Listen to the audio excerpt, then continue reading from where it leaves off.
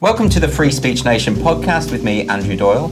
I'm delighted to be joined by my guest, Graham Linehan, who's one of the most successful sitcom writers of all time. He's, of course, the creator and writer-director of the award-winning sitcom The It Crowd and the co-creator of Black Books and Father Ted. He's also written for Brass Eye and Count Arthur Strong and The Fast Show. Of late, he's become embroiled in the debate surrounding gender identity, ideology and trans issues, which has transpired to be quite toxic, shall we say. He's been banned from Twitter, for instance, even had a visit from the police. So now he's writing a Substack website, which he updates daily, called the Glinner Update. So it's well worth checking that out. Graham, thank you so much for joining me. No worries, thank you for asking me. Obviously, as I said, this is a very toxic debate, and I think a lot of people don't understand very much about it, and I think in particular, they don't understand your involvement and what has happened to you. Yeah. So I think before we get into all the ins and outs of it, it might be quite useful to go back a while, because the first time we interacted, actually, we had a bit of a spat on Twitter, didn't we? Yeah, well, I was a holy warrior for the left at a time when I kind of felt that the left were, you know, they were right on everything, and not just right, but morally right. And I thought that they came from a place of being anti-homophobia, anti-sexism, all these things. And then this happened, and all those kind of all those certainties that I had were completely crumbled. Yes. You know? Well, this was about the time of Gamergate, and I think a lot of people don't really know what that is. It might be worth giving us a bit of a background. I don't think anyone really has a full understanding of Gamergate because it was so many different things, and it looked different in a kind of Rashomon way from whatever angle you looked at it. Yeah. But there was a very, very large part of Gamergate that was about trying to drive women offline. Yes. And there was also a large part of it that was to do with impersonating women. Yeah. Impersonating women and pretending that your opinions are those of a woman. Yes. And that was used to undermine people, and there was it was all smoke and mirrors. There was lots of weird stuff going on. And I remember seeing women being piled on and thinking, you know, and I just never liked it. I never liked bullying, you know, especially of women. Debbie Hayton, a friend of mine, says these are the worst kind of bullies. The bullies even the other bullies hated. The bullies who bully girls. Yeah. You know. Yeah. And it just got my back up, you know. And one thing that I liked, I think there was something called Operation Lollipop, where all these right wing guys pretended to be black women. Yeah. And they tweeted out a thing, "End Father's Day," right? Yeah. So it was like a satire of woke. Stuff like Titania. Yes. But it was kind of weaponized, and people were joining in with it, people were falling for it, and so on. And I thought this was terrible, you know. But then the left started doing it. Right. Okay. But the left, after Gamergate, like when I thought, oh, that was brilliant, we saw them off. Yeah. But I just noticed that it was happening again, but the left were doing it. So I think it's a lot of people, because, you know, only 20% of the country are on Twitter. So they see all these kind of things as going on the fringes of the internet and all of these debates. But actually what's happened now is that a lot of these debates are breaking out into the mainstream, and we're all kind of facing them, whether we like it or not, these days. Well, I noticed that you have unisex toilets here at GB News. We do. That's probably you know, this trickle down advice that everybody thinks is incredibly diverse and so on. But you know, if a woman if a woman's being interviewed who's been sexually assaulted and can't be near men, that unisex toilet is a problem for her. You know, and it's that type of thing that is kind of trickled into institutions all over the UK. I mean, you know, I don't want to get too deep into the weeds early on, but that's essentially because Stonewall has been giving institutions all over the UK misleading advice as to the nature of the law. Now, we will definitely get on to Stonewall and to all of this. I think a lot of people don't really understand what is meant by gender identity ideology. Yeah. And I think what people think when they think of trans people, they think of what we used to call transsexuals, as in someone who is so uncomfortable in their body that they feel they have to present in a different way or have surgery to change themselves, which is obviously not an easy path to take. It's painful, it's expensive, it's, you know, and not to be taken lightly. And this is gender dysphoria. But I think when it comes to gender identity ideology, this is something different, isn't it? One of the big problems at the moment, and one of the reasons I think that the initial reaction to me speaking about this was so intense, is because I think a lot of people think that what's being discussed are transsexuals. And of course, the truth is that, and also, sorry, to go back to Stonewall, the protected characteristics are sex and gender reassignment, right? Gender reassignment very specifically protects transsexuals. But Stonewall have been telling everyone in the country, including the police, the NHS, the IPSO, the Press Standards Organisation, that the protected characteristic is actually gender identity. Yeah. Not gender reassignment, gender identity. Yes. In other words, that protects everyone who just says, completely, self-declaration, who just says, I'm, if they're a woman, I'm a man. Yes. That person, in Stonewall's eyes, is now a man and must be treated as such. And the idea of gender identity, which I've mentioned before because I interviewed Helen Joyce about this, she puts it as a kind of sexed soul, the idea that we all have an innate gender identity which has nothing to do with our bodies. Now, this isn't quite the same as gender dysphoria, is it? It's not. No, gender dysphoria is an intense, hatred of your sex body. Yeah. In extreme cases, therapists will recommend to people to do something about it. But having said that, it's still not. I think even a lot of people who've been through the process. I know, for instance, a lot of trans men who are forming together to talk about this because they're very worried about the young women who are suddenly identifying as trans and having these procedures. But it often doesn't alleviate distress. Yeah. In fact, suicidal ideation has been found to increase sometimes, know. So it's a very, very serious thing that cannot be taken lightly. Yes. And yet in America, I believe there's crowdfunding going on for double mastectomies for 30,000 young women. Really? Yeah.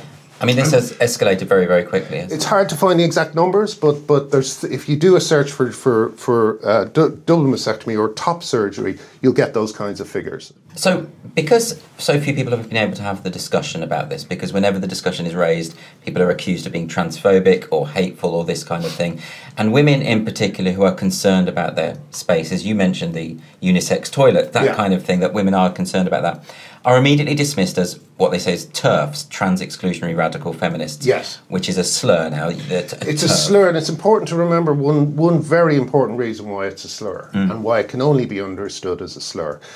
Because women do not, these radical feminists, they do not exclude trans men from their feminism. They include trans men in their feminism because they say, you are women, your struggles are important to us, we want to help you. Yes. So they're not trans exclusionary, they're male exclusionary. And that's very different. And that, more than anything else, is what gets these activists so angry. It's the anger of boys who are not allowed in the treehouse, in the girls' treehouse. And this is what got you in trouble on Twitter originally, isn't it? Because you said, can we stop calling women TERFs? Was that right? Yeah. And what happened when was this? Well, that was my first crime, That was, when was that? That was about 4 years ago now. Right. And I had a spot of cancer that was very easily taken care of. And I saw that, I think what really pushed me over the edge was I had campaigned for abortion rights in Ireland. Yes. And then when Irish women won that particular fight, Amnesty Ireland, who I had campaigned with, released a tweet saying a huge victory for pregnant people. Mm-hmm. And that's the moment where I just started to see red, because I thought, my wife isn't a pregnant person, she's a woman, And I found, I started to notice this kind of dehumanizing language slipping in everywhere. I saw the comedian Carrie-Anne Lloyd called women bleeders in one tweet, and cervix havers started slipping into... Yeah, menstruators, isn't it? Menstruators and cervix havers, all these dehumanizing terms. And then at the same time, you've got this weird argument they have where they say you're reducing people to their genitals and their body functions, when that's exactly what they're doing to women. Yeah. Calling a woman a menstruator, can you imagine anything more dehumanizing? But it's seen as the height of inclusion. Yes. To do, and to me, it just shows that women are so little thought of, Yeah. it doesn't even register as a problem to them. Like, they don't do it to men. They don't call men prostate havers. No, and they don't. Whereas sometimes you see women with an X instead of the E. Yeah. You don't see men with an X instead of Never. the E. And Never. it's interesting. Andrew, I genuinely mean this. It's a war on women. It is a war on women, and it's being done in a kind of underhanded, evasive, dishonest way. You know, Yeah. You'll notice. I mean, we were talking about this. You'll notice that, you know, our ideological opponents, they will never talk to us. They will. You know, I've been smeared by the Guardian over and over again, by the Independent and the Metro. They could interview me the way you are, but they never do, because they know that my positions are completely reasonable. Yes. You know. I think a lot of people will be interested to know, though, how you, who are, you know, a comedy writer, well-known figure, gets involved with something which is so far removed from your craft and what you do for a living. And so can you just talk through how that happened? Well, as I say, in the early days, just saying stop bullying these women Yeah. was enough to get me called a bigot. Yes. So once one person calls you a bigot, then, you know, I'm not going to take that from people. I'm not going to accept that. So it became not just a kind of a thing about defending these women. It also became, defending my career, defending my good name. And yourself, I mean, it's interesting, you know, that when I check on Wikipedia, it calls you an anti-transgender campaigner. Do you want to respond to that? What do you think of that? Well, you know, I mean, I long ago stopped looking at Wikipedia, because Wikipedia is edited by the same types of people who, you know, like, I'll give you an example. Maya Forstater, whose decision recently was absolutely shaking. Yes. When it was it was upheld that her beliefs were protected. And this is the woman, the tax expert who Yes. lost her job because she, claimed that Biology was important to her job. She was in a think tank. Yes. And biology is important for her to state the truth. And she was called a transphobe. She was called a transphobe for this. And then didn't the judge initially say that your view is not acceptable in a democratic society? Yeah, and that kind of speaks to what I'm talking about. I mean, one thing that people may not realise, a phrase that we're all familiar with in this fight, but that people might not be familiar with outside of it, is institutional capture, you know? Yes, yes. And you'll see it in things like the NHS saying that sex is assigned at birth. Yes. When, of course, it's not assigned, it's observed and recorded. You thought the NHS would know that. You would think the NHS would know that. But all these places are kind of, it's a mixture of credulousness and, you know, a fear of going against it. There's all sorts of things in play. So when someone smears you like that, it calls you anti-transgender. Now, I mean, firstly, Well, if I could just finish with the thing I was going to say about Maya, but Maya and plenty of other people on the gender critical side who are big names, none of them have verified ticks on Twitter. Right. And the LGB Alliance that was set up to protect lesbian and gay and bisexual people alone, Yes. with no one else. They had a blue tick for about an afternoon. Okay. And then Twitter just took it away again.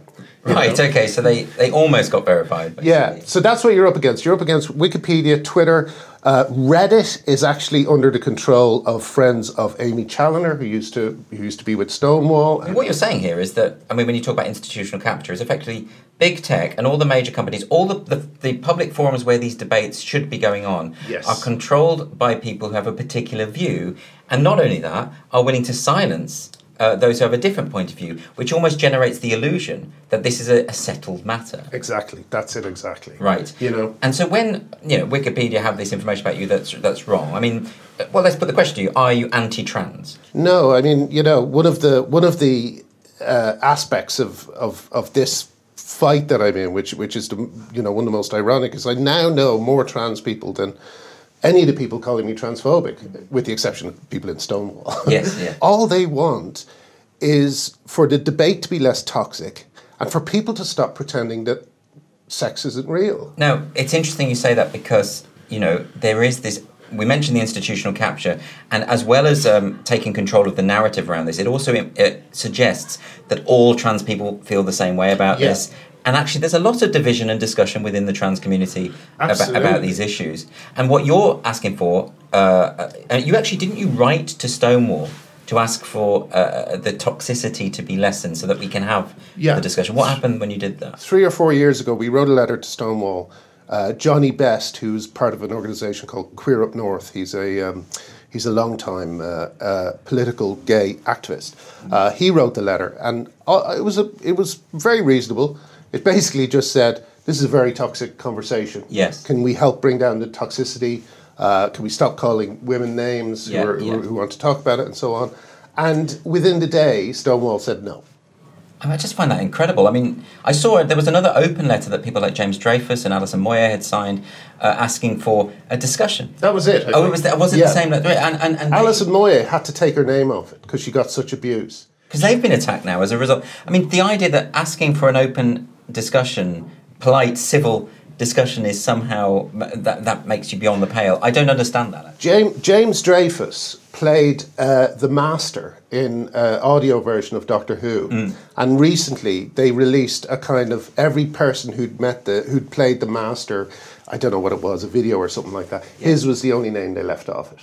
So it is a kind of like, let's just erase and pretend that anyone with a contrary viewpoint doesn't exist in this debate. They did it to J.K. Rowling on her birthday. The Guardian removed her name from the birthday honours list. Yes, the most prominent novelist in the country. And they replaced her with a guy who's something to do with the NRA, a Trump supporter who's to do with the NRA. So you see, this is the politics of infantilism. This is, you know, when I think back to the comparison between, say, the gay rights movement, the difference was the gay rights movement, there were protests and all the rest of it, but no one said, we're going to lock you up if you use the language we don't want you to use, or we're going to attack you if you don't agree with us. You know, it was never that strategy, and that's why people were eventually persuaded, and that's why the majority of the country support gay rights and marriage now. Absolutely, and gay people never tried to get into spaces where they weren't supposed to be in. Yeah. Like, you know, the idea that female spaces are now wide open to men is it's absolutely outrageous. So one of the I can't understand why people aren't. If I was a woman, I'd be rioting in the streets. Well, some of the counter arguments I hear are, well, there isn't an epidemic of men identifying as women in order to get into toilets to sexually assault women, but that's not how safeguarding works. It's just the minority that you have to worry about. No one's saying this is how trans people behave. And and they will always try and move that. They will always try and reframe it so that it sounds like you're attacking trans women. Yes. I'll give you a very good example. 2 women were fired from lost their groups who ran the girl guiding. Yes. They had girl guiding troops, I think they're called. And they both lost their jobs because they found out that under Stonewall's advice, and this is the advice that's currently in play, right? Yeah.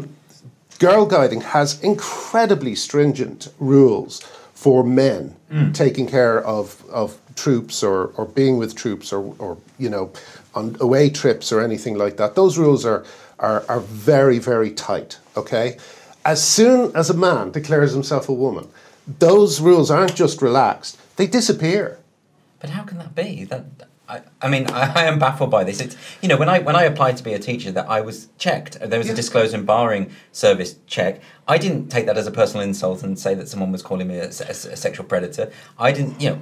It's a minority. It's not that trans women are more dangerous. It's that if you create a sacred, untouchable caste, then predators will identify into that caste in order to get access to young young children.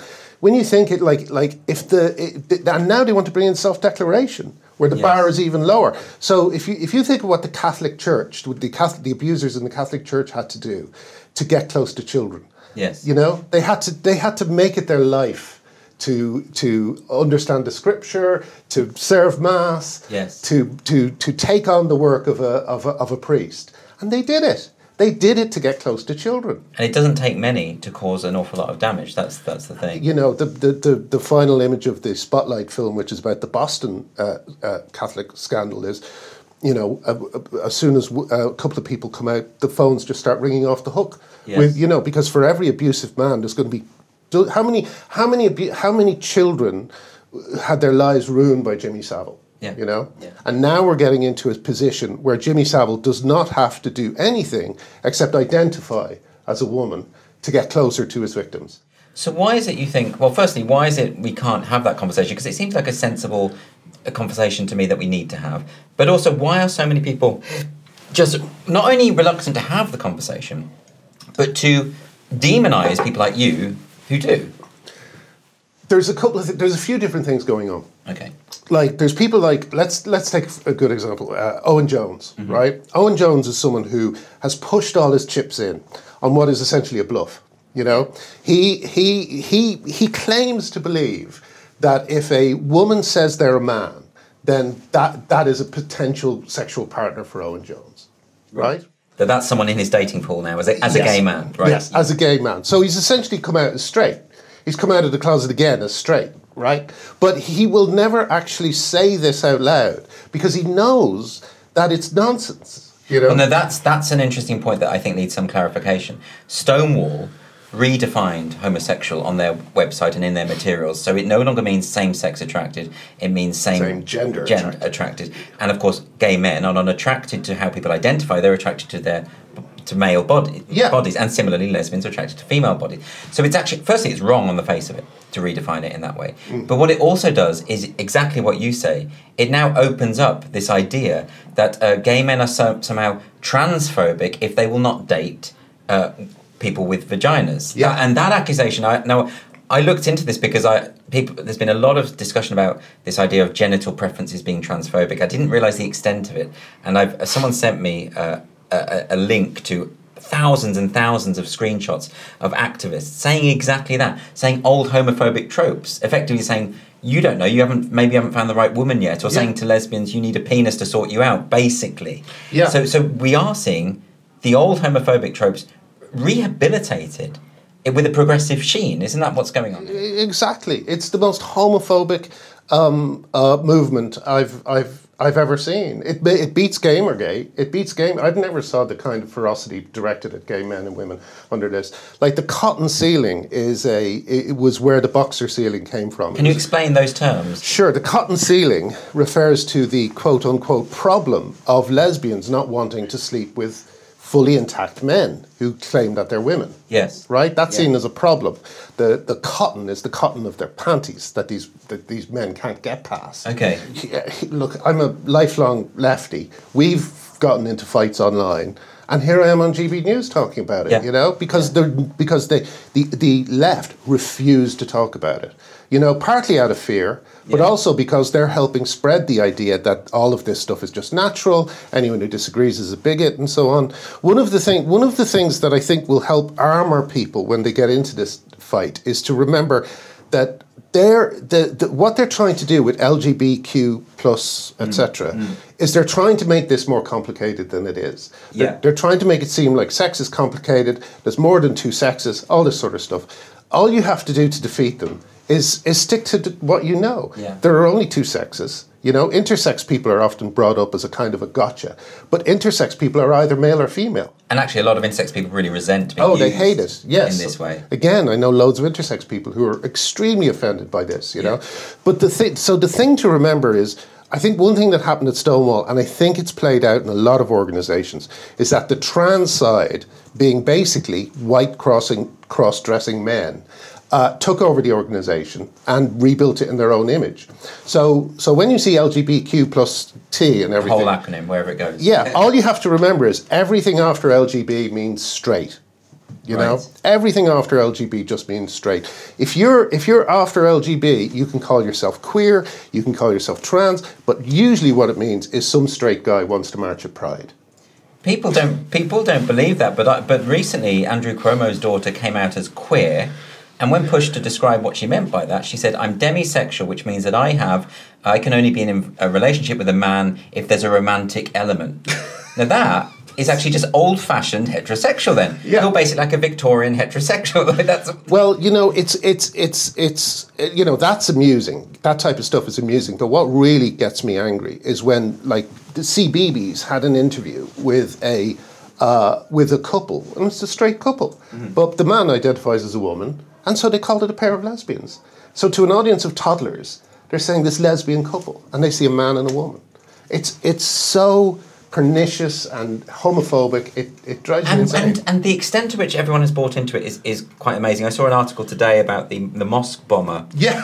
Who so funny is now identifying as a woman, And I read the article in The Independent, and it just says, and she's now saying this, and look at her, and it's He's got a full beard. Massive beard, you know, and I'm, you know, again, like I will always, like if someone transitions or whatever, I will use the pronouns they want to use, whatever, but we're talking about a horrible piece of work who bombed a mosque. Why are we... All the things that gender critical women have been warning about for years. Yeah. Like, you know, predators will identify as trans, criminals will identify as trans.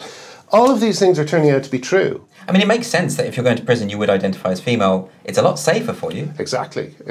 You know, but like I hear that female prisoners are now carrying knives, which they never used to do. They're handing out condoms in California prisons, women's prisons. What I found most extraordinary about this whole thing is that after the appalling things that happened in Rotherham, Savile, the Catholic Church, people still somehow think that everyone is just lovely and there'll be no problems if you destroy safeguarding.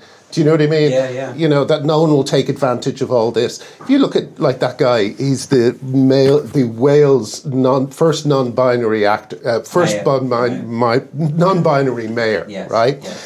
He's a white guy. He's just a white guy. And he's in a position of power. Is there anything more standard than that? But, you know, in a liberal society, I mean, I do believe that anyone should be able to call themselves what they want, dress however they want, do all the rest of it. But I think it's this thing of pushing other people to automatically accept those designations. It's very dangerous as well. There's a famous sign that I've posted many times on my site, which is it's a sign that was placed in a toilet, and it says something like, if you see someone in here who doesn't look like they belong, don't stare at them, don't make a fuss. And it was a list of all the things you shouldn't do, right? Now, if you're a young girl in a public toilet and a man comes in behind you and you saw that sign, what are you supposed to do? Yeah. They've taken away one of the few things that women have to defend themselves, which is the ability to make a fuss. Yeah. Now women know that if they do make a fuss, they might be the ones who get into trouble. So I think we saw that quite explicitly with the video that went viral a couple of months ago. Was it at a spa in Washington? Spa. And there's been, and there's that's a very interesting thing. They have gone nuts trying to discount that as a hoax. The Guardian even published a story that basically said it was a hoax. And what happened in that video? Just a guy who said he was trans, and he's just, you know, naked in front of all these kids and so on. You know? And the video showed the woman, a black woman, going to the desk complaining because her daughter was in the room, and she's called a bigot, and she's called a fascist, and we even saw. And it's the law in California. You know, he is. These places are now unisex. But I was astonished by the reaction from the supposedly left-wing commentariat in the UK, because I saw Laurie Penny saying, "Well, maybe the problem is that your daughter shouldn't be staring at people's genitals." And there's another thing. Why is it always they spit? I saw that tweet by Laurie Penny. You know, why does it not occur to them that a man might actually be looking at the women? Yeah. You know. It's just like they've all gone mad. And just to emphasise this point, it is it's a very small minority of people who will exploit the gender self-ID, but they are dangerous. Yeah, there's. I think that people will say you're just smearing all trans people as being predatory. No, but the unfortunate thing is, like we would always get that thing thrown at us. But the thing is that some of the people who are predatory are major figures in the trans movement, like Jessica Yaniv. Yes. Also known as Jonathan Yaniv. Megan Murphy, a top Canadian feminist, is no longer on Twitter because she said that's him about him. Yes. And this was when he was using his male name. So these are abusive people who are trying to control the narrative around themselves. And they're you know, like I've been targeted by a con man who sued me twice now. Yeah. You know, now he bit off more than he can chew. We've backed him into a corner now. Yeah. He doesn't have a case. But like I always knew that because of the way that this was being treated, it was a kind of a charter for con men, fetishists and misogynists, you know? Yes. Like if you look at Twitter now, you'll see a million anime avatars, right? No photograph. No photographs attached to each other. Yeah, I've noticed this a lot now. And they're called and they have she, her in the bio. Yeah. You know? And you know, they're just sending dogs abuse to every woman who speaks up. These are men. These are just men who've put she, her in their bio. I mean, again, when it came to the J.K. Rowling thing and someone collected the screenshots of all the abuse, I was shocked by the extent of the I mean, they were threats. They were rape threats. I mean, it was. You got a pipe bomb threat the other day. I mean, it's misogyny though on a level I honestly haven't seen before. Yeah. And I think it's clear. And again, it might be a minority, but there's a lot of them within the minority, and they're very vocal and they're very threatening. What do you think this does to the perception of trans people in society? Oh, well, one of the things we're worried about, and one of the reasons why, we'll often have trans people on the show is sorry, I do a weekly podcast thing myself, and we often interview trans people, is simply because, they're terrified of the backlash. Yeah. And what's worse is I think what's worse, but what's just as bad is that I think gay people have as much to fear, because all of these people are being lumped in with gay people. When more of these stories start coming through, people are going to look to people like Owen Jones and say, well, you were sticking up, and he's the face of, gay political activism. And they're going to say, well, you were cheerleading this all along the way. And a lot of gay people are going to be tarred with the same brush, Yeah. That's why the LGB Alliance is really important as well, just to try and kind of remove it out of the alphabet soup. I mean, it's worth talking about them a little bit because, of course, when Stonewall originated, it was LGB, and it was about, because, of course, the idea of sexual orientation as something we need to stand up for and protect is actually unrelated to gender identity. I mean, you could have a trans body lobbying group who's, protecting their rights, but actually it's not automatically or intrinsically connected to the idea of being gay or lesbian or bisexual. It's got nothing to do with it. I've been surprised by how many people I know who, when I mention the LGBT Alliance, will say, oh, that's a hate group, isn't it? Yeah. As in they've just, because some prominent people like Owen Jones have said it's a hate group, that narrative has somehow been embedded. People tried to get their charity status. Oh, you can see the same type of thing come up again and again. There's bad people on both sides, you hear a lot. LGBT Alliance are a hate group. You're trying to debate our right to existence. There's a lot of these phrases that you'll hear, and you hear them from various different people. They're never backed up by any evidence. I've never seen any evidence of hateful comments from the LGBT Alliance. Bev and Kate of the LGBT Alliance are two kind of elderly lesbians, who've been fighting for gay rights their whole lives. Yes. Simon Fanshawe supports them, who established Stonewall. Miranda Yardley did a speech at their inauguration, or whatever you would call it.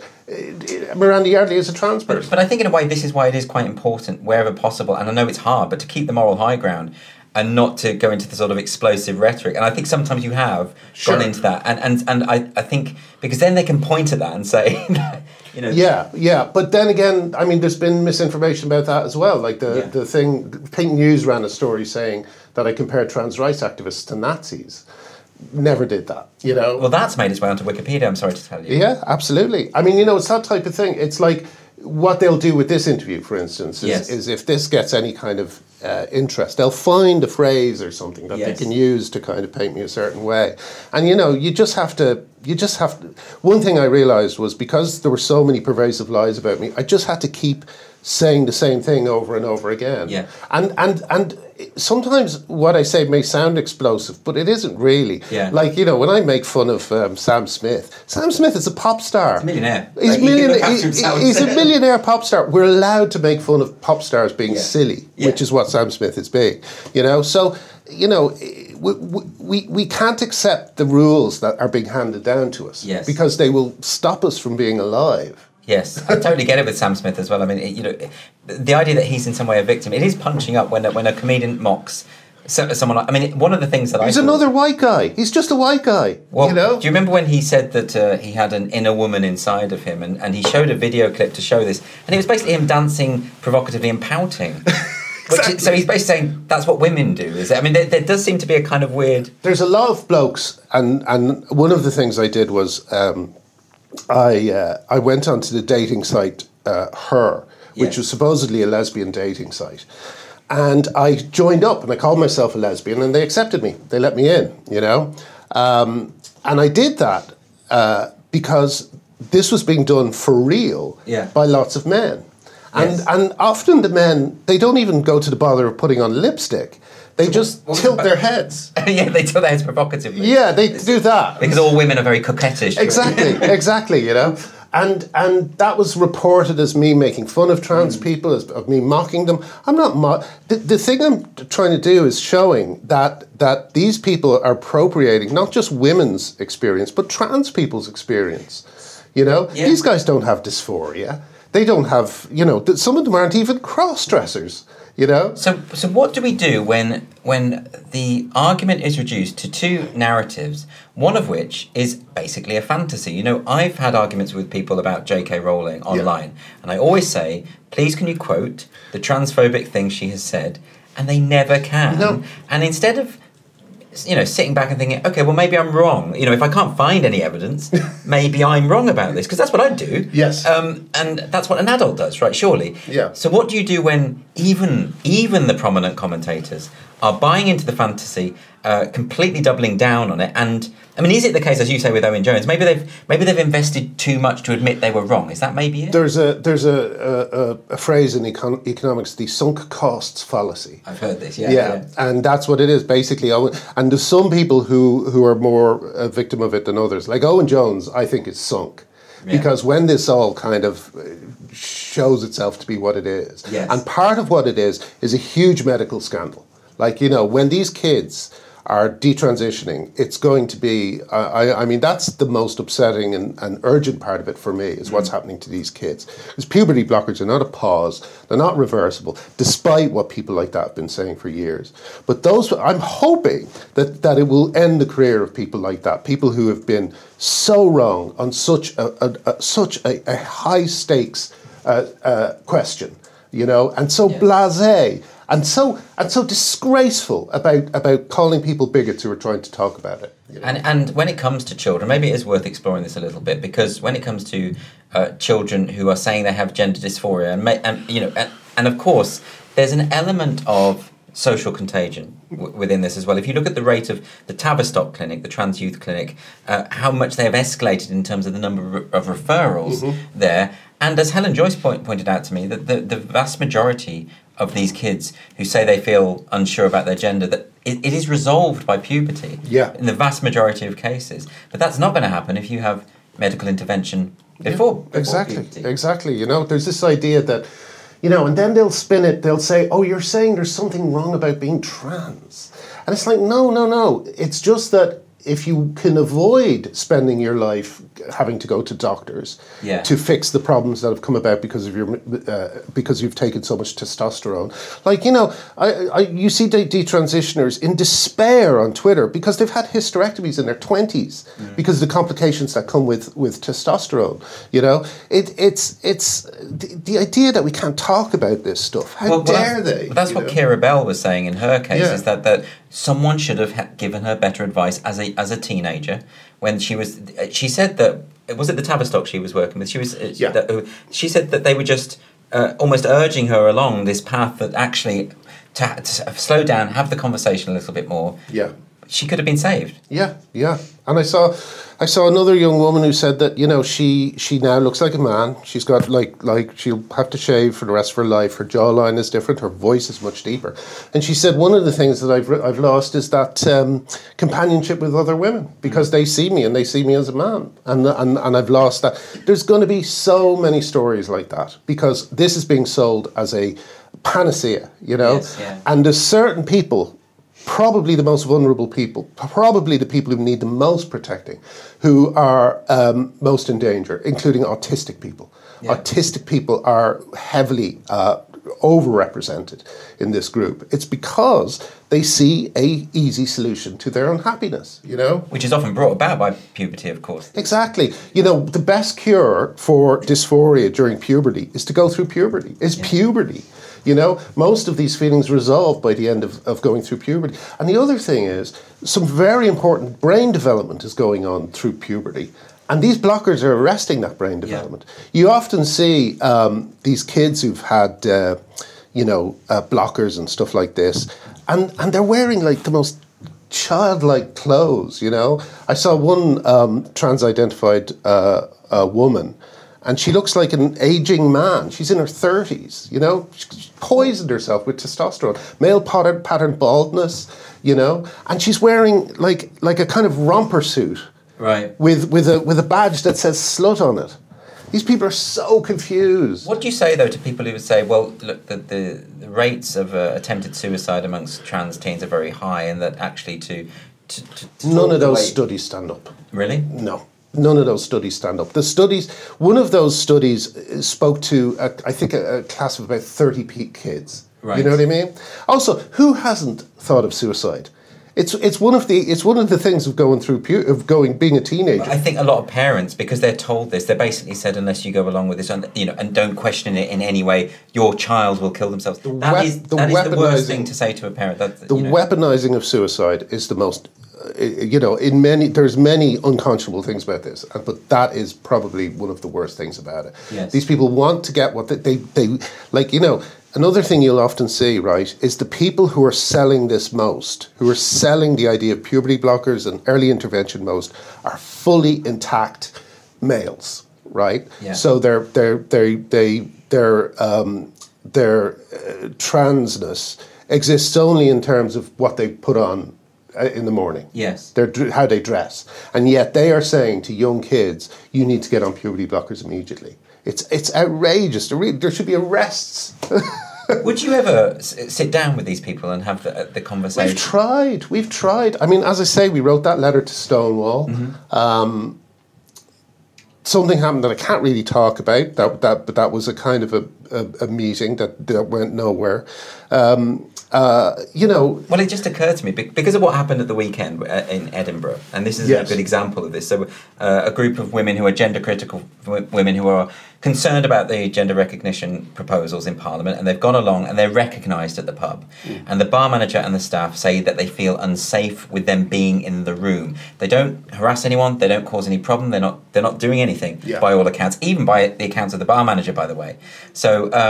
And yet the police are called. Yeah. And then you have Lorna Slater, the co-leader of the Scottish Greens, saying these women were harassing and abusing the staff. And so you have people in power just buying into this fantasy, promoting it, pushing it out there. Yeah. How can you possibly resolve this if people are just going to effectively witch hunt like this? I'm not sure. I mean, it may sound weird, but.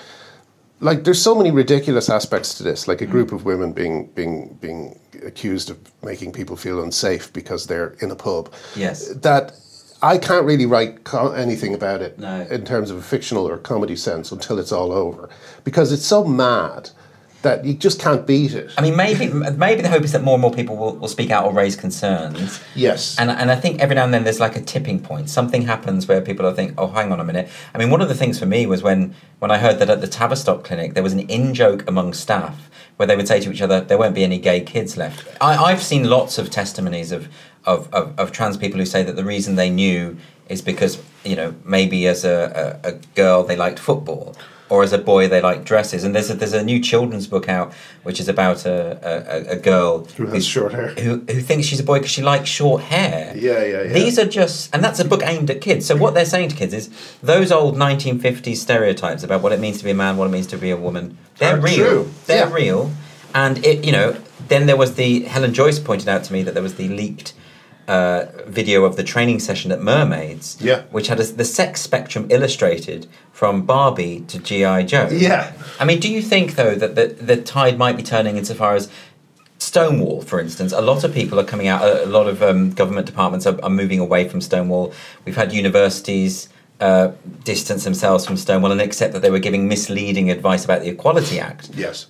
For instance, although I know the backlash has been vociferous. I mean, if you take Cardiff University, because some members of staff raised concerns about the university's association with Stonewall, students protested and they produced a leaflet with the photographs of all of these staff members and even a little illustration of someone with a gun. I find a lot of the rhetoric and imagery of the protesters tends to be around violence, the phrase punch a turf, kill a turf, this kind of thing. And it very, very, well, dare I say, hyper-masculine kind of behaviour. It's a very male form of activism. Yeah. It's a violent, coercive, aggressive. There's nothing female about it. I don't want to resort to stereotypes myself, but I know some pretty aggressive women. Yeah, absolutely. But I'll tell you what, testosterone makes all the difference, and this is a very testosterone-filled But do you think, though, given that more and more people are identifying the problems with Stonewall, including some of their founders? Simon Callow today. Simon Callow today, exactly. Yeah. Might it be the case that with more and more voices, people will just say you were a Cassandra? People, you were there before and people just weren't listening, maybe? I hope so. I mean, I've been waiting 3 years now for my friends to say, hang on a second, I know Graham Linehan, he's not a bigot, he might be onto something here. Yes. And no one really has. So I've been kind of twisting in the wind for 3 years, and they targeted my family. They went after my wife's TV show. They released our address online. All these things, and no one from my old comedy pals or no one came along and actually a couple of people. Yeah. Privately, that's the way it's always done. Privately, yeah. But some people, they really, like James Dreyfus, he really put everything on the line and he's suffering terribly for it. And again, people are just letting him go through it. Maybe that's why you don't have more support, is that people see what happens. Sure. When they support. Well, and I understand that, actually. I do. That's why you can't kind of ask people to be brave. You can't say, will you come and will you do this? The closest we got was when we got a few people to sign the letter supporting J.K. Rowling.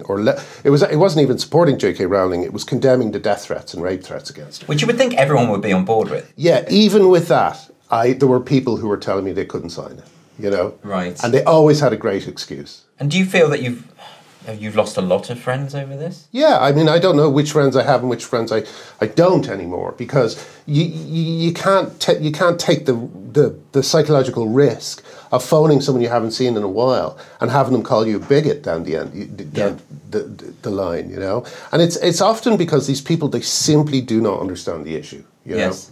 So what can you do? I can't. You're calling someone asking them to be in a TV show or something. You can't get into a long debate where you're trying to tell them about puberty blockers and about the abuse that women are receiving online, because all they have is, I was mocking trans people. There's something very appealing about a simple narrative, because it means you don't have to really do much thinking. And when I see someone say, Graham Linehan is an anti-trans person, Graham Linehan is a bigot, well, that's easy to digest and understand, and then I can move on. That's what's happening with a lot of institutions like the police. Like the police went through the Stephen Lawrence inquiry and they were called institutionally racist. Yeah. And that really had a bad effect on them. So what they've done with gay people is they've just thought, well, Stonewall know what they're talking about. We'll just outsource all our opinions on this matter to Stonewall. And Stonewall have been telling them a load of nonsense. A load of really... And so I've had a police round, one phone call and one visit, because of two blokes who know each other. Could you just tell us a bit what happened there? Because I read about the police visiting you, and this was because of something you'd said online, isn't it? One of the police actually visited because, and if you have a clip of it, you really should show it. Of Adrian, I shared a video of a trans activist named Adrian Harrop being.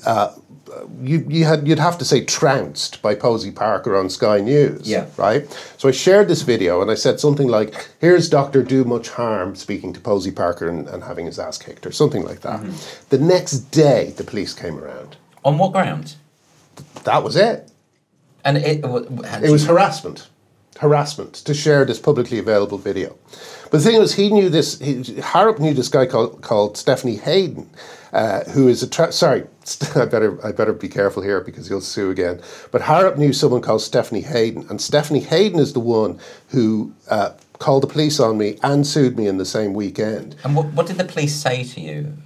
Well, they're looking for an easy life. You know? Well, exactly.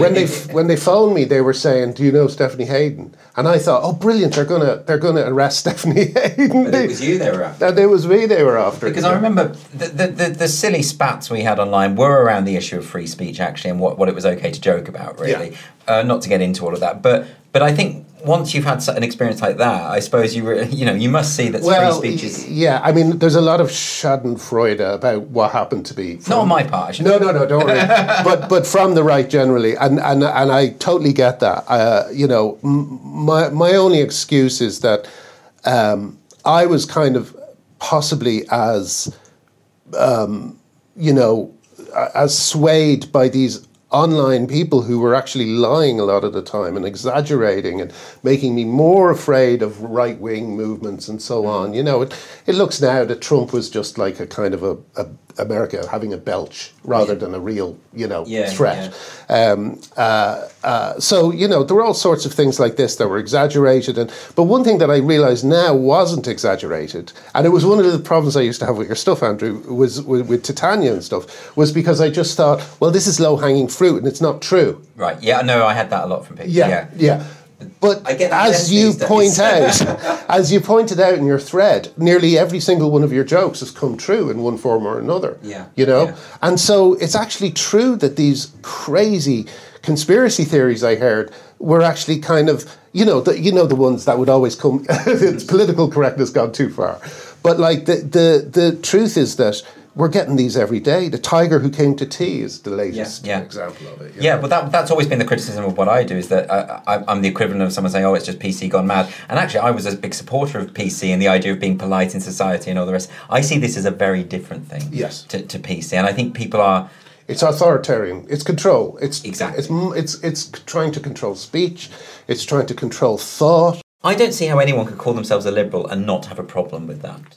Well, it kind of snuck up on us all, like especially if you're in it. Because when I was in it, I really thought, I'm fighting a good fight and all that sort of stuff. But now with a bit of distance, I realised that I was being manipulated by people as well.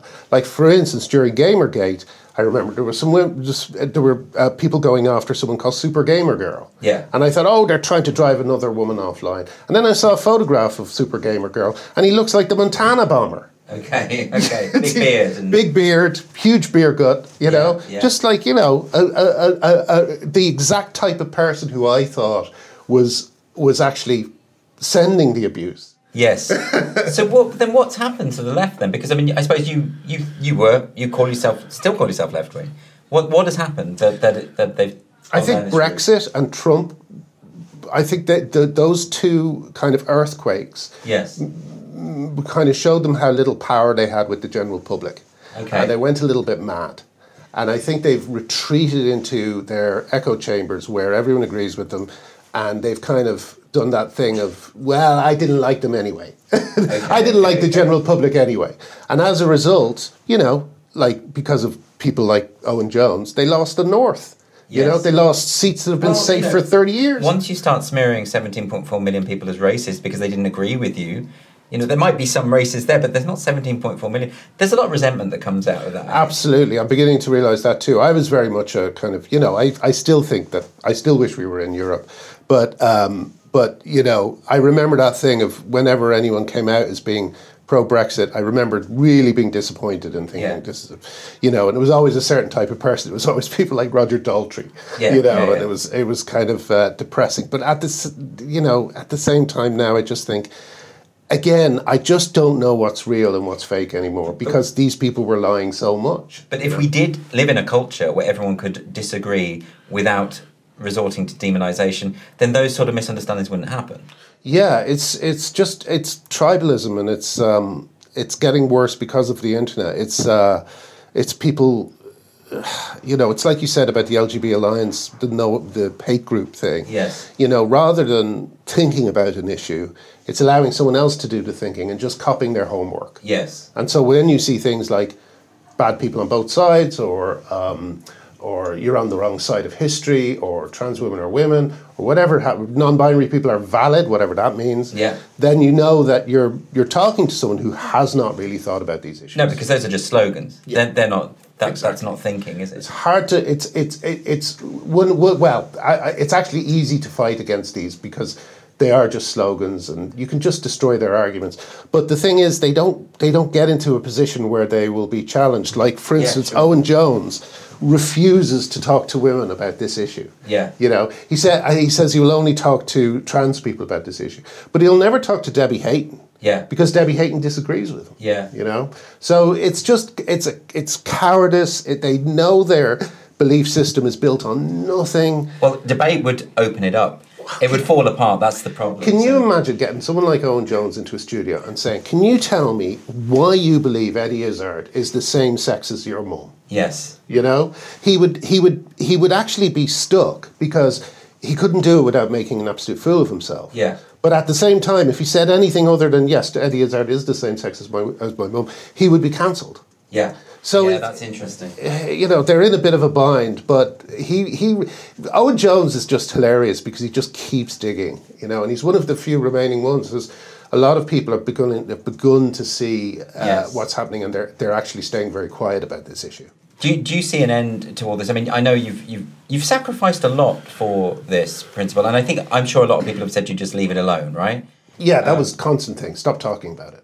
And I suppose is it just that it's not in your nature to shut up when you're told to shut up? Yeah, I don't like that. I don't like, and I don't like bullies. These people are bullies. The Marion Miller in Scotland is being put through a court trial for putting up ribbons. It's not even she may not get convicted, but the process is the punishment, and that is happening again and again. Johnny Best, who I spoke to you about, who signed that letter asking for a less toxic thing. He went through a 3-year process because he had complaints about him for signing that letter and for interacting in a friendly way with me.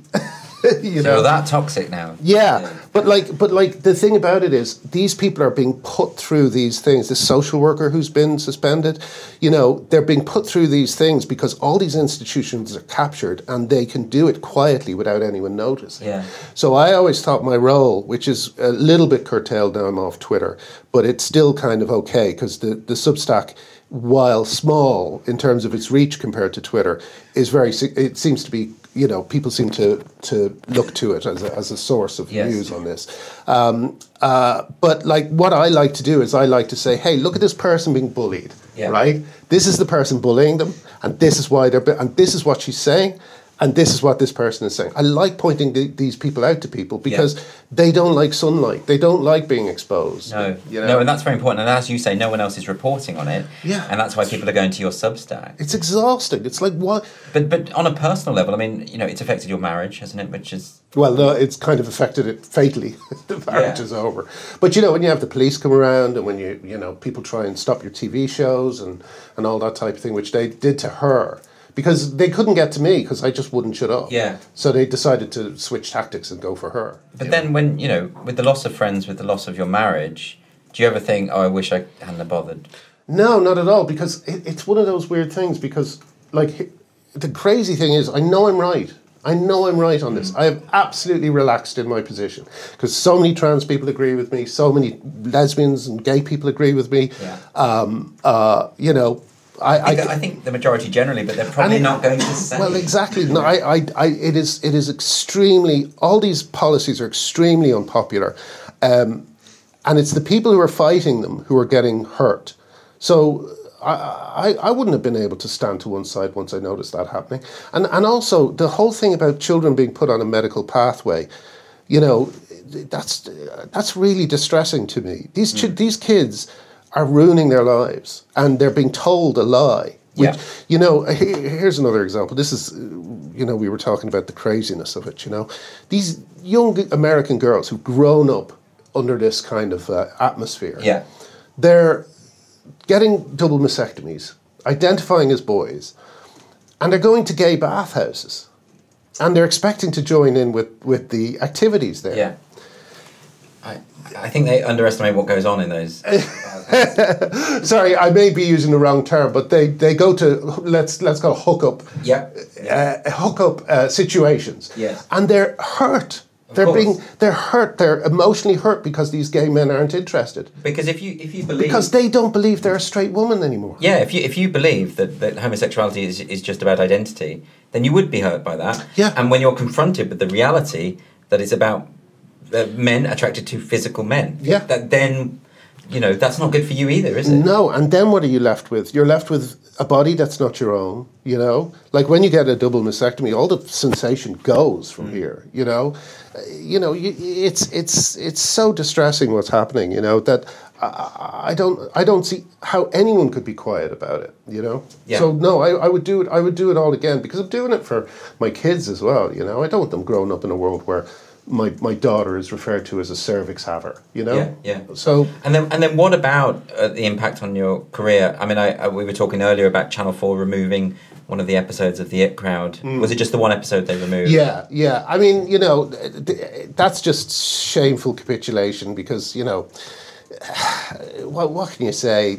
Everything. This is the generation that grew up without playing outside. Yeah. And they are scared of everything, and they're offended by everything. You know, and I think this kind of cultural, what would you call it, overprotectiveness. It's leaving kids very vulnerable. Yes. You know, to what life throws them. But why is there a particular thing about this issue in terms of kids? Because, you know, I had a complaint when I was teaching a stand-up course at a theatre because of a joke I'd told as Titania, and someone in the class said that made them feel unsafe to be in the room with me because of a joke I'd told through a character. I mean, that unsafe thing, I've had it the other day. A friend of mine who's a stand-up comic in Edinburgh has had complaints from the staff at the venue because of his material, saying they feel their identities are being devalued by the performer on stage. Now, I think one thing that's happening is you might look at this as a coalition between a lot of people who should know better, a lot of organisations that have become corrupted, like Stonewall, and a very, very weird media that's just gone mad. But they're all in coalition with the most narcissistic person and demanding person in your friendship group. Right, okay. You know, that person is now telling everyone else, I'm non-binary, that means you have to do this, blah, blah, blah. And you know, if people are laughing at a comedian, he might just decide that that's a bit too much attention for the comedian and start saying that he's a bit frightened. Well, since when does humour and why is this the thing that's now seen? Why is there so much humorlessness amongst these activists? That's the first thing. But also, why is humour seen as so dangerous and jokes are seen as so dangerous? That your show would have to be removed. I mean, what do they fear? That it might corrupt people? What's that about? I don't know. Channel 4. When Channel 4 wrote to me, they said people might think that Channel 4 don't believe trans women are women. What, because of your? Yeah, they might think Channel 4 believes this, you know, because some of the jokes were you know, the whole joke was about how this woman was still male socialised, so still liked all the things that her boyfriend liked, so it was perfect girlfriend for this guy. That was the joke, you know, so, you know, I guess that's what they meant. But the thing about it is, I wrote back to them and I said, I don't think trans women are women.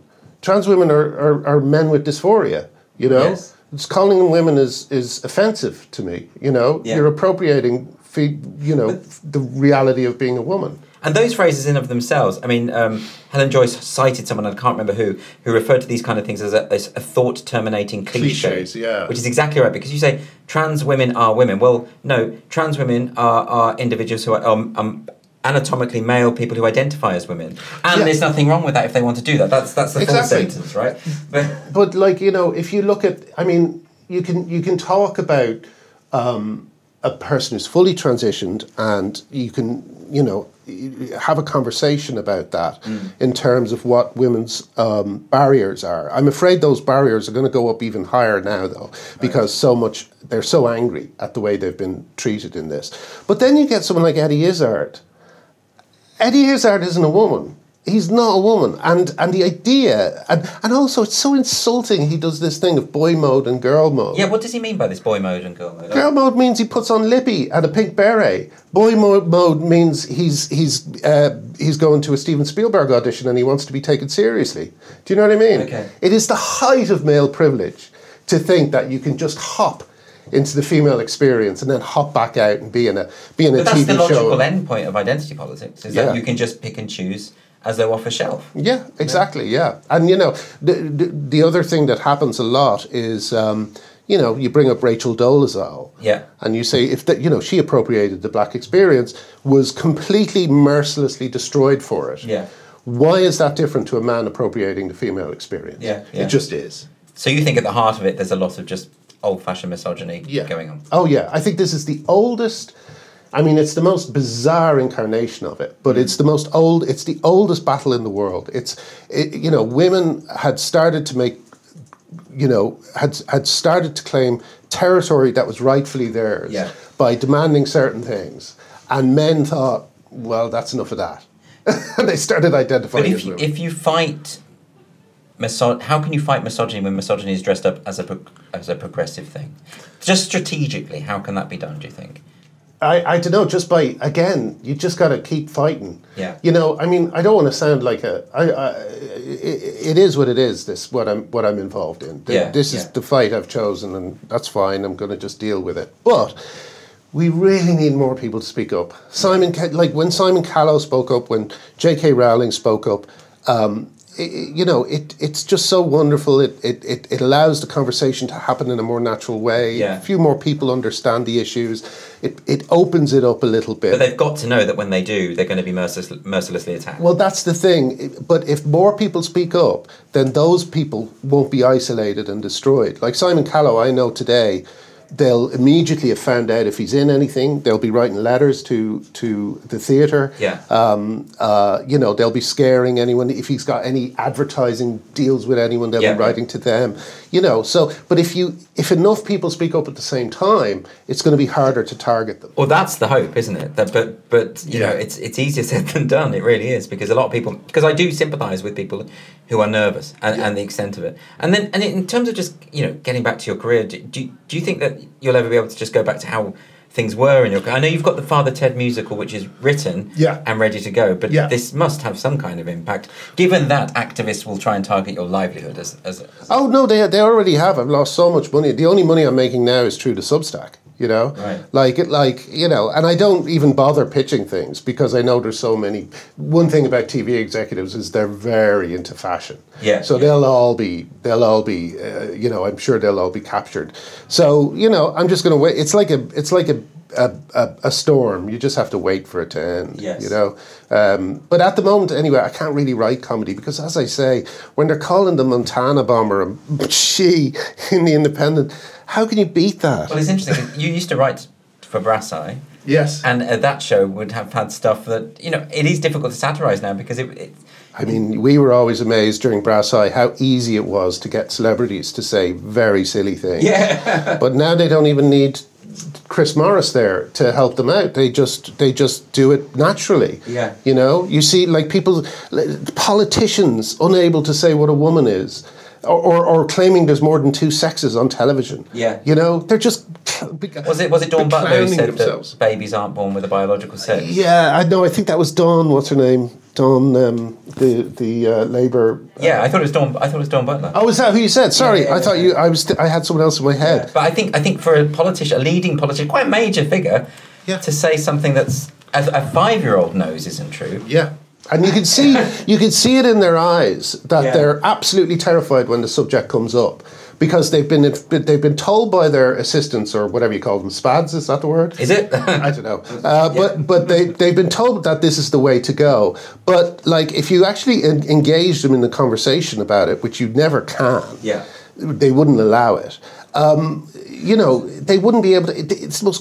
The Scottish government is trying to bring in gender recognition. And it's just a complete disaster. It's already a disaster. But it's also saying that children who identify, young children to the age of 4, who tell their teacher that they're actually a girl or actually a boy, that the parents shouldn't be told about this. So this is the other aspect that I wanted to ask you about, is because it's all very well saying, we need to stand up and make a fuss about it. More people need to be open and talk about it. But the strategy of taking children and saying gender ideology isn't just a religion, it's a thing that is true. Because the idea of a sexed soul is a sort of quasi-religious idea. Yes. And so to say to a child, no, it's actually true, it is the equivalent of just having a religious education for a child. And I think it's abuse. I think it's abuse to tell kids things like that. But if now has it gone too far that now actually... too many schools are taking this on board now, and it's it's a real problem. But there's good signs as well. I've had 2 school governors ring me to ask me advice on how to resist Stonewall. And so there's lots of people who are fighting it. A lot of people are being quite strong in terms of they're not really encouraging the girls who are coming out as trans, and that's having a good result as well. People tend to drop it after a while, But it's a terrible thing to say to kids. Like the Welsh government now officially says in their glossary of trans terms that some people may look like men, but they're really women on the inside. Yeah. That's an appalling thing to say to children. And again, it rips through safeguarding. You know, the idea of telling a 4-year-old kid that you can have secrets from your parents. Oh, I mean, that's... Like, if Savile came back, he would be in heaven at this type of stuff, you know? So do you think that so much of this is reduced to left-wing people are on this side and right-wing people are on this side? But, I mean, I've certainly come to the conclusion that left and right are sort of unhelpful designations in these culture war, whatever you want to call it, kind of debates. What do you think about that? Yeah, I think the real problem is misinformation on the right and the left. Yeah. You know, the left, we used to complain about the lack of scientific literacy when it came to global warming and the sheer amount of lies and obfuscation and it's not so bad, and if it is bad then we can stop it and all this sort of stuff, you know. And we used to be rightfully outraged at that, you know. But now that the left are doing it with gender identity, this unscientific, harmful thing that's going to create a huge mental health crisis in future years, how can we complain about the right doing it? Yeah. So the problem, I'm really looking forward to, you know, like for instance, there is now a kind of woman's pledge in all the parties, the Greens, the Conservatives, Labour. There's a very non-partisan attitude to defending women's rights. Yeah.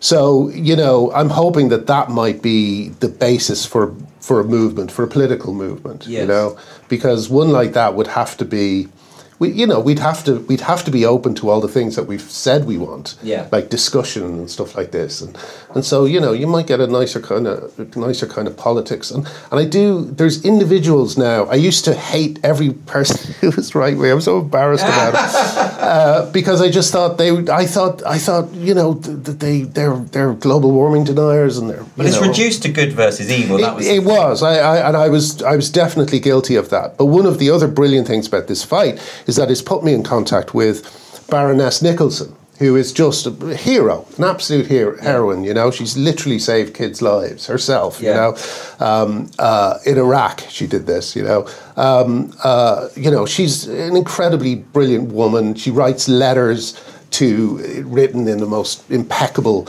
formal style that people can't ignore. Yeah. She's brilliant. So I'm meeting people from all walks of life. Harry Miller, who's a kind of, he's like the cop in Life on Mars. You know, he's a proper old school, you know, more right-leaning policeman than left-leaning. But I hugely value his friendship and the fellowship I've kind of I've had with some of these people. I mean, I share that experience because a while ago, most of my friends were left-wing. All of them were left-wing. And I tended to demonise and think, well, right-wing, that means evil, that means bad, rather than just... And, you know, having mocked identity politics and having so many left-wing people turn against me, and then having become friends with right-wing people, and I realised it's a different way of looking at the world. That's what it is. It's not malevolent. Yes. It's not, you know... And also I see in people like Harry and... you know, people who may have kind of who may, you know, have had experiences that lead them to a conservative frame of mind. But you can see them sometimes troubled by trying to work out that stuff. Trying to look at their own problems and blind spots they might have. And I admire anyone who does that, you know. Well, we should all be open to that, shouldn't we? To be able to, you know, not assume that we've got all the answers. Maybe we're always going to be wrong about something, aren't we? I mean, you know. I mean, it's great. You know, the only good thing about losing my Twitter account was that it completely wiped out all my behaviour before the gender fight. That's quite good. It's a service, right? Yeah, it's great, you know. But also Twitter is a cesspit. Twitter is a cesspit. But even when, you know, like, because of this fight, I've looked back at times when I thought I was doing good and I've started to think, was I really doing good? I think one thing that this whole thing should teach us is that we have not yet evolved as a species into people who can really deal with having the internet. Yeah. And someone said a brilliant thing. They said the internet is making us into a species that will be unable to create an internet. Yeah, I see that. Yeah, so we're becoming so kind of used to, again... Well, we don't know, do we? We don't know what the ramifications of all this are. We probably won't know for decades. Did you hear, I saw something today that there's a new viral thing that's spreading amongst teenagers where they're developing Tourette's because there's a very popular YouTuber with Tourette's. I haven't seen. So again, this social contagion idea. Yeah. So if something like that can happen, maybe there can be things like thought viruses and so on. Which I think the gender debate is really, because again, those thought terminating cliches, they're kind of like a virus, that's spreading through our language. And my limited knowledge of the way that we think, and there's the idea that we do actually like the easier train of thought. We do like not to have things explained for us rather than have to think about it, and certainly don't like challenging our most cherished opinions, and it's probably good for us all to do that every now and then. Well, as I say, it's just been brilliant to break out of the media bubble I was in and meet people whose experiences are at the raw end of things, like social workers and people who work in rape crisis centres. You don't kind of experience all that without coming away very, very aware of what they go through. Yeah. It'll be harder to make jokes about any of this stuff because I now know so many people personally who I wouldn't have known if it wasn't for this fight. Yeah. But yeah. So there are positives as well as negatives for definitely. this entire thing. For a writer, it's almost invaluable. Yeah. Because I only knew people in the media, and now, I know policemen like Harry. I know social workers who are being fired because of me. I know just a huge range of people, and that's very valuable in the long run for a writer. Yeah. Well, maybe this is the start of a bigger conversation, and maybe more people will be prepared to talk to you about this stuff. We'll see. We'll see. Well, I have to thank you for coming on. I want you just to remind us of where people can read your. Oh yes, the Substack. I have a Substack called the Glinner Update. If you Google that, it'll come up. And if you take out a paid subscription, you'll be financing probably the only website that covers this whole area. Graham Linehan, thank you so much for joining me today. Thank you. It was lovely to talk to you. Thank you. And thanks for joining us on the Free Speech Nation podcast. I'll see you next week.